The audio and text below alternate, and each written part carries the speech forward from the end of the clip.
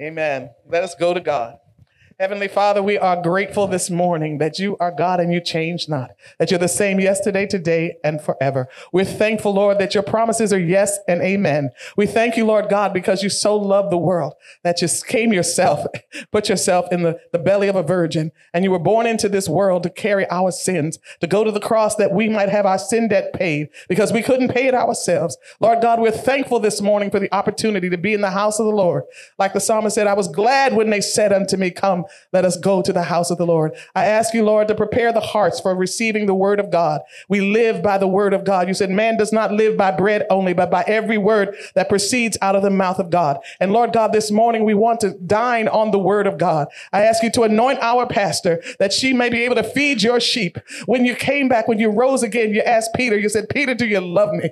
And he said, yes, Lord, you know I love you. And you said, feed my sheep. Well, this morning, that's what's going on, the feeding of the sheep. And Lord, the sheep are hungry. Some of the sheep are weary. Some of the sheep have been through some stuff and they need to be fed. I ask you, Lord, to anoint the words as they proceed out of the mouth of our pastor, that there might be healing in the house, that there might be deliverance in the house, that the Spirit of the living God might reign in this house. We thank you and we praise you in the matchless name of Jesus. Amen and thank God.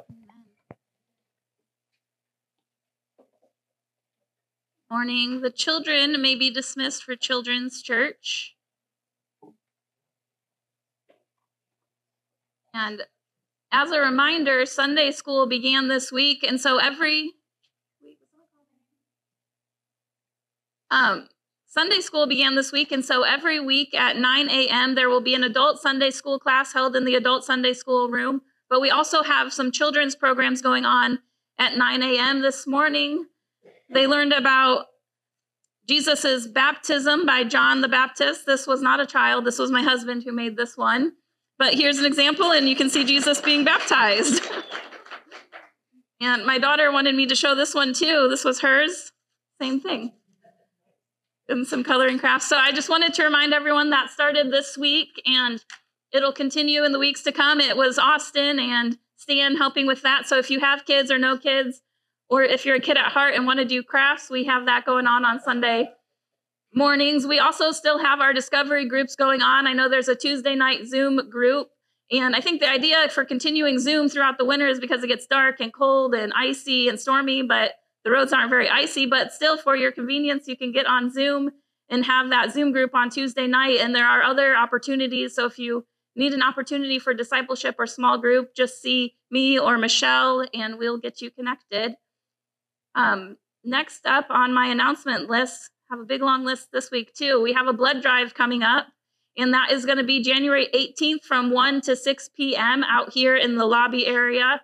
There's a paper over there that gives you information on how to sign up. But I noticed if you do the QR code, it does a Discovery Church that's in the wrong state. So make sure if you sign up, you sign up for the one that's in Canastota, New York. And then also on February 5th, this is a Sunday, we'll have our annual meeting and we'll add a potluck. This will be after service. In service, we might do it'll mostly be celebrating the past year and looking ahead towards the next year. So you won't want to miss that. And also, I've been trying to think, not sure how to do this, but I want to do a 21 days of prayer starting today. And so what that means, I don't have any big organization, but what that means is I want to challenge you all for 21 days to focus every day on praying for our church, our community, our leaders in the church and the leaders in our community. Pray for the upcoming annual meeting and for all the planning that's going to go into this next year. And pray that we will be open to God's leading into this next year. Sometimes that can be the hardest thing is in our own heart. So pray for your own heart to be open to God's leading this new year. And also, if anyone feels led to lead a prayer meeting over these next 21 days, please see me. I would love to announce that and get people together for prayer. If you want to do a pray and go, we still have that going on. There's information out there on the bulletin where you go to different houses and you pray for them. And then you leave them a door hanger that says you've been prayed for and thought about. So if anyone feels like doing one of those, just see me after service and we can get connected, get talking about ways to pray for our community these 21 days. And hopefully after the 21 days, you'll still continue to pray for these things. But I think it's important to start our new year with a fresh focus on prayer for our community and our church.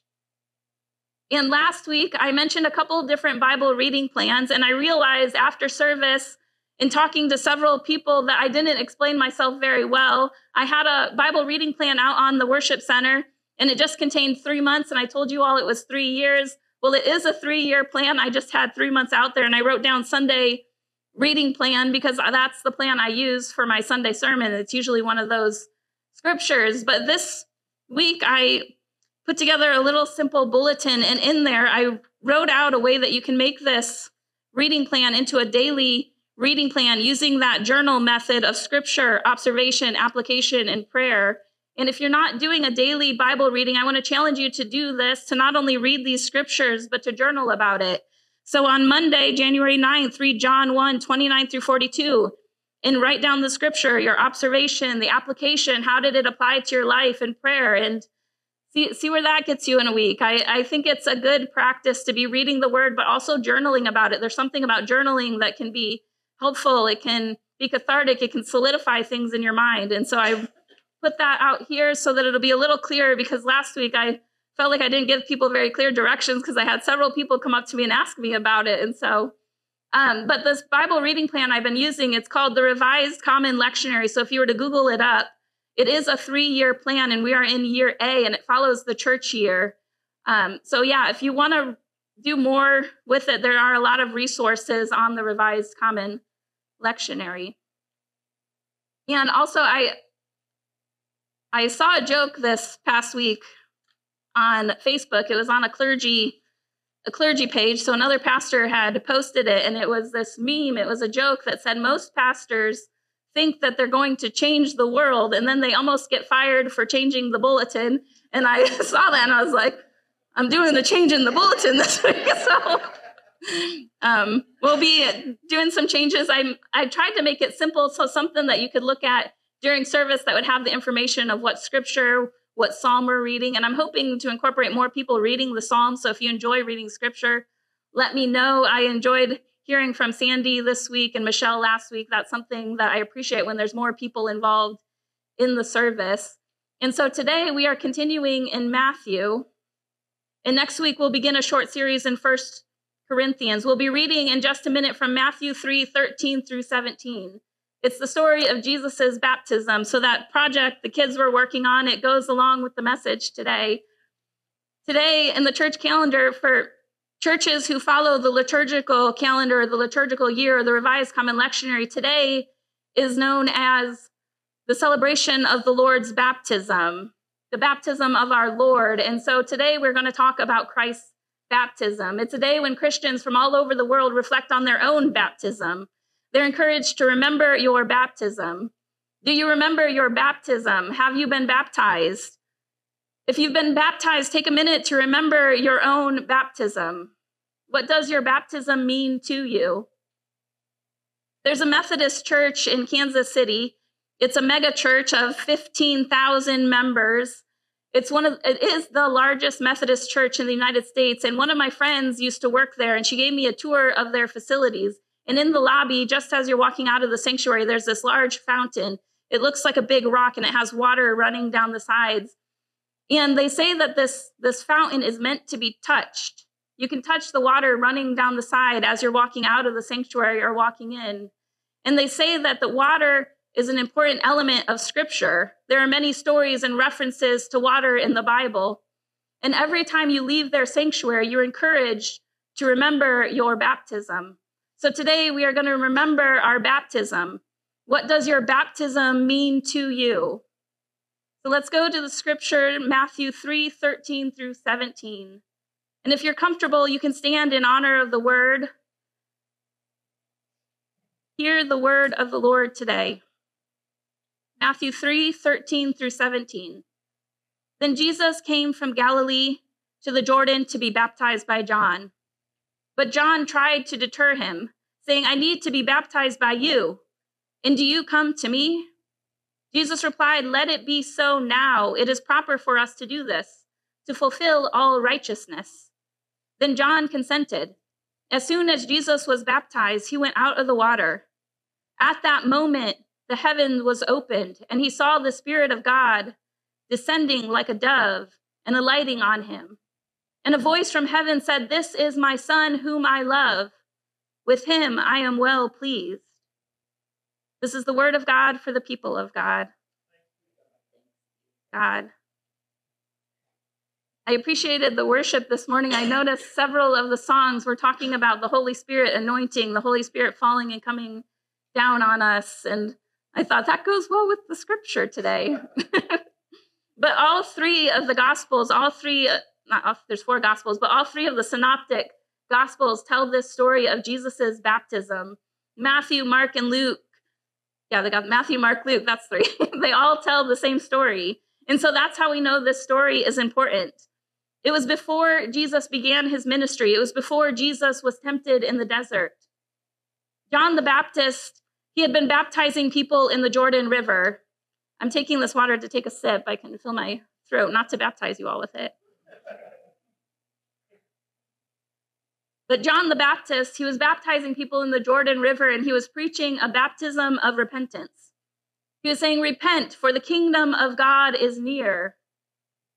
People went out to him from Jerusalem and all of Judea and the whole region of the Jordan, and they were confessing their sins and being baptized. John the Baptist was a radical man. The scriptures say that he wore clothes made out of camel hair and a leather belt, and he ate locusts and wild honey. He wasn't a conventional man, but he had many followers.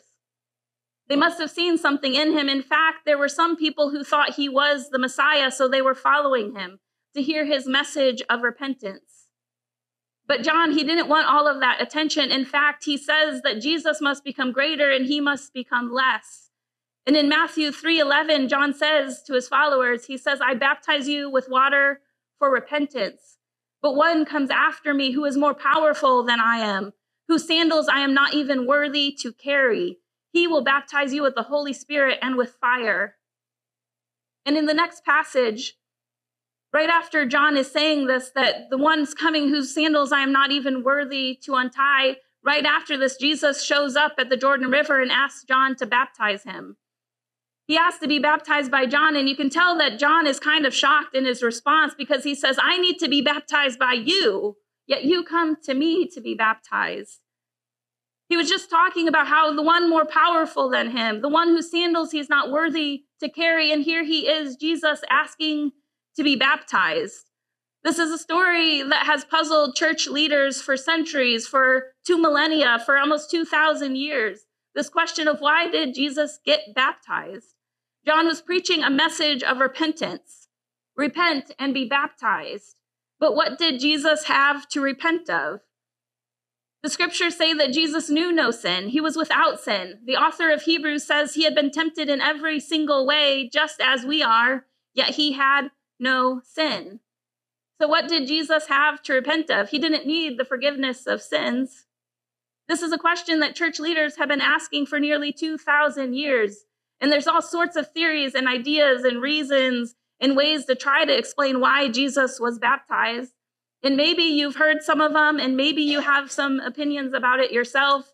And I'm not going to stand up here and try to explain it or give you a reason because I don't even know sometimes. But that question, it lingers in my mind. What is baptism all about? What are we remembering when we remember our baptism? What does your baptism mean to you? I was trying to remember my own baptism, and to be honest, my memory is kind of cloudy. It's kind of vague. I remember I was a teenager. I remember the baptismal was in the floor under the platform. You had to go down in it, and I remember my best friend was baptized that same day. That's all I really remember from that day. And I was thinking about this at this church my friend used to work at, this big church where they have the fountain where you remember your baptism. In that church, they regularly and routinely baptize infants. And I was thinking, if you were baptized as an infant, how do you remember your baptism? They're called to remember your baptism. You're called that you belong to God, that you've been adopted as a child of God, and that you are beloved by God. You are loved by God, and you are a part of God's family. One of the things I've learned as a pastor is that baptism can be kind of controversial. I don't know if you know this. There's a long history in the church of some pretty horrific things, and I don't want to go into all of that because I didn't do all of the research, but I personally know people who have left churches over disagreements about baptism. Some churches baptize infants, and some people have a minimum age requirement. I've seen both. Some churches sprinkle water, some do pouring, some do immersion. And there are some churches that say if you aren't fully immersed, it doesn't count. And so maybe you have some of these strong feelings. When I was in seminary, one of my research projects was on baptism. Baptism is something I think few people fully understand. Baptism is a means of grace. And even after studying it for years in seminary, I still find myself struggling to fully understand its meaning. It's a means of grace, and so we don't have to fully understand it to receive it. But one thing I did learn is that there used to be a lot of superstition around baptism. Did you know that? Back in the day when babies were born, if it looked like the baby wasn't going to make it, they would rush in a priest so that the priest could baptize the baby because they believed that the baby hadn't been baptized, that the baby wouldn't make it to heaven. And we don't believe that here in the Church of the Nazarene. That's one thing I will say is we believe that God's grace is sufficient for those babies, that any baby who passes away too early, that God's grace is sufficient and that those babies are in the hands of God. You don't have to be baptized to get into heaven. That's one thing we believe. But on the other hand, I think sometimes people swing too far in the other direction and they think baptism doesn't mean anything at all. Some churches don't talk about baptism at all. And that's what I like about this call to remember your baptism, because baptism is still important.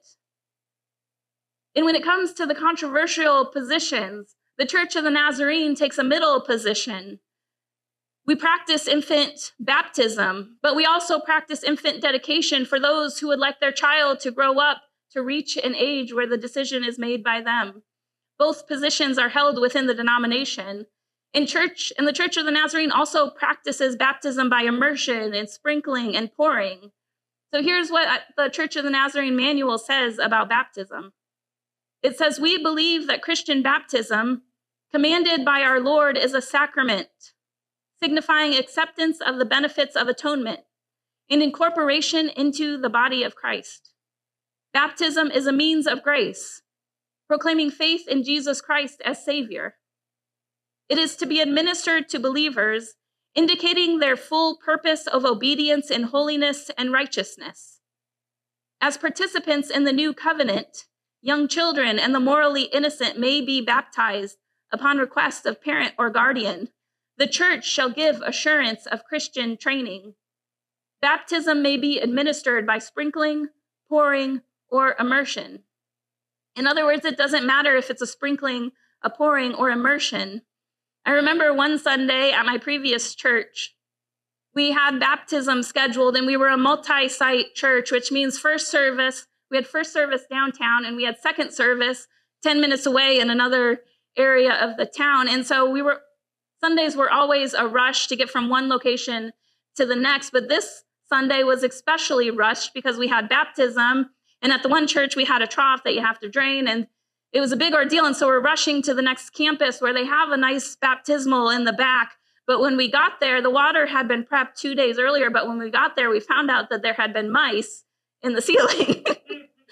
There had been mice in the ceiling and something was dropping down. I didn't go to see. I don't know what fell down, but from what I understand, it was not water that you would want to be immersed in. And so it's moments like that that I'm thankful that our doctrine allows for sprinkling and pouring. And there are some churches who don't have access to the amount of water that is required for immersion. I think about our churches in Africa where they don't even have enough clean water to drink. And so that's one of the reasons we have sprinkling and pouring. But also there are people who aren't able to get into the water due to a disability or mobility challenges. And so it doesn't matter the method, and it doesn't matter the age. Baptism is a gift from God. It's an incorporation into the family of God. And I love that the Church of the Nazarene Manual describes baptism as an incorporation into the family of God. In the early church, the baptismal font was thought of as a watery tomb and a watery womb. The imagery around the baptismal font symbolized this death and resurrection, this idea that people were being born again. And people would they would take off all of their clothes. They would strip down naked. They would get down into the water and they would go back as representing death, joining in Christ's death, and then get raised again, symbolizing being risen with Christ. And then they would get out on the other side and put on brand new clothes. They would wear new clothes and take on a whole new name. It was a complete change of identity. They were leaving their old life behind. And it was the second birth. Their whole identity was changed. In the Middle East, where the Church of the Nazarene is active in missions, they have an active church that's growing there. In the Middle East, I heard about baptisms there where the people still change their names when they get baptized. When Muhammad got baptized, his name became Muhammad Paul. It was significant to them. It was symbolizing that they were joining a new family, a new faith tradition. Everything in their life had changed because they joined the story of Christ. In America, where there is a lot of cultural Christianity, I sometimes wonder if baptism has lost its significance, because people can become Christian or Christian in name without ever really changing anything. It's not as dramatic as in the Middle East, where it changes your whole social circle, your whole friend group. In the sacrament of baptism, I think it's important because it's a means of grace that symbolizes new birth, the new birth of adoption into the family of God. And so I'm going to ask this question again. Do you remember your own baptism? What did it change for you? In Matthew 3, John the Baptist was preaching a baptism of repentance. This word repentance in Greek, it's the word metanoia. It means the changing of mind or changing of understanding. Repentance is different from confession. Did you know that? Repentance, both are important, repentance and confession. A confession is where you admit something. I admit that I did something wrong. I'm confessing to you by admitting my wrong. But a repentance is a change of mind. It's a change of heart. It's a change of understanding. It's a change of direction. When you repent, there is a change that happens. This root word for the Greek word metanoia, repentance, that's where we get the root word for the word metamorphosis. Do you know what metamorphosis is? Metamorphosis is the process of transformation. It's when the tadpole becomes a frog or a toad. It's when the caterpillar becomes a butterfly. The old is gone and the new is here. Metanoia is a transformation of our mind and our understanding. Just like with metamorphosis, with metanoia, the old is gone and the new is here. When we repent, there is a complete change of identity. When we're baptized, we are changing our identity from a person of the world to a child of God. We're no longer our old self. Just like the caterpillar is no longer a caterpillar when that metamorphosis takes place, the caterpillar is now a butterfly. And so when we remember our baptism, I think we were remembering who we are and whose we are. When we remember our baptism, we are remembering that we are a beloved child of God, that we are beloved children of God. And so when John was baptizing people in the Jordan, he said, produce fruit in keeping with repentance. I like the way another version, the Common English Bible, says it. It says, produce fruit that shows that you have changed your heart and mind. Produce fruit that shows that your hearts and lives has changed. We're not saved by works. We know that, right? We're not saved by what we do. And it's not what you do that saves you, but what you do flows out of who you are. When we have repentance, you begin to naturally produce fruit. You begin to naturally produce the fruit of the Spirit, fruit that shows that you have changed hearts and lives. A few weeks ago, we talked about patience. That's a fruit of the Spirit. And when you live in the Spirit, you naturally become a more patient person. You naturally have that love, joy, peace, patience, kindness, goodness, faithfulness, gentleness, and self-control. And if you're not producing those fruits, maybe you need to have a conversation with God about that Holy Spirit, that anointing falling on you. The fruit shows that you have a changed life. The fruit flows out of you from the Spirit. I think that one of the reasons baptism can be controversial is because people often see it as an arrival point. They waited to get baptized until they had their life in order. I'll get baptized when I start going to church regularly. I'll get baptized when I can finally quit this bad habit, quit drinking, or I'll get baptized when I get my life together. But baptism is not an arrival point.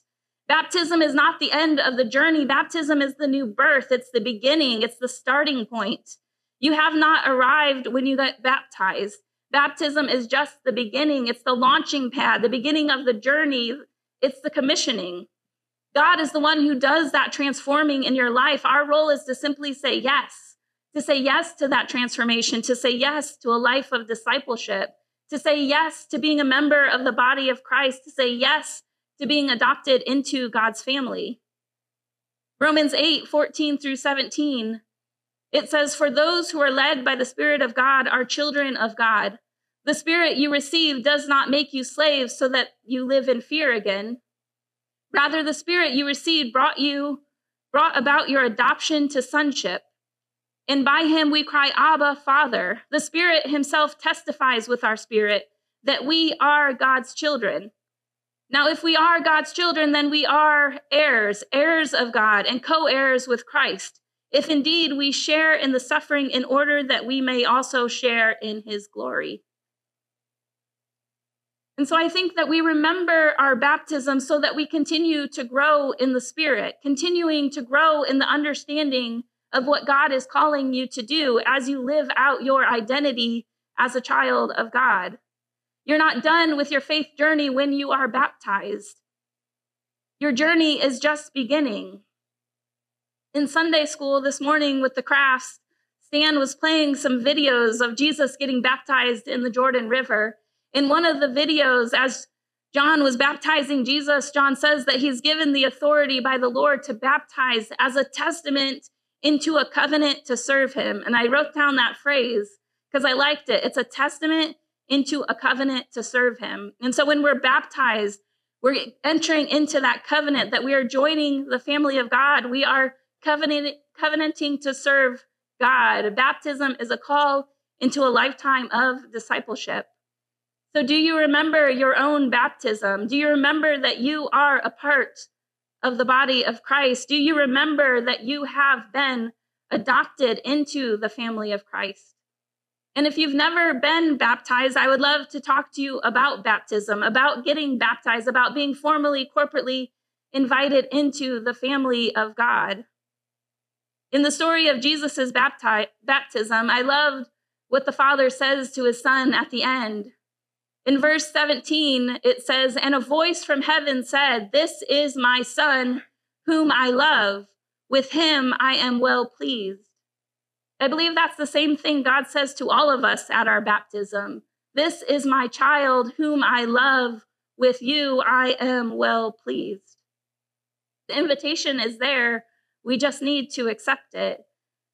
There's a church in Oklahoma that every week, if you listen to their sermons, which I do, but every week they say the same phrase over and over, and it says, "God's mind is made up about you, and the news is good. God loves you, and that is very good news." I'm going to close in prayer and invite the worship team up.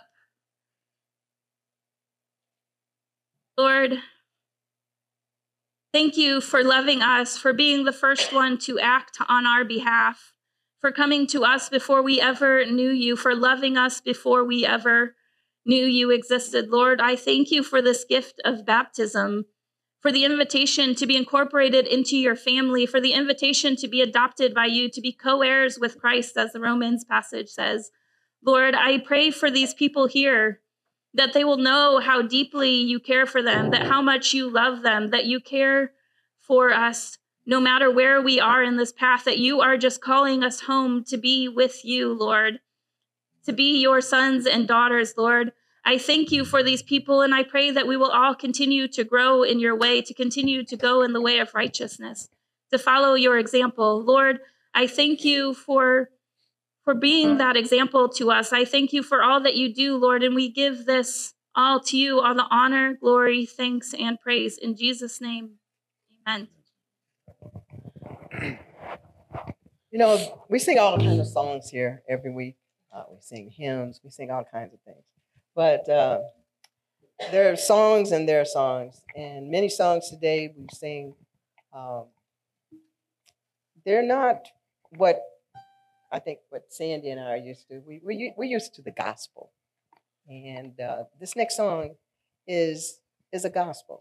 And the difference between that, which are the inspirational songs that mostly churches sing these days, or hymns. The Gospels focus on the birth, the life, the death, and the resurrection, and the second coming of Jesus Christ. Back during the day, we sang the songs like, living, he loved me. That's the life. Dying, he saved me. That's the death. And buried, he carried my spirit. So I want everybody to think of what we're about to sing. This is a gospel. It's not a hymn, which means that I want you to try to feel the spirit of what we're talking about, the birth, the life, the death, the resurrection of Jesus Christ.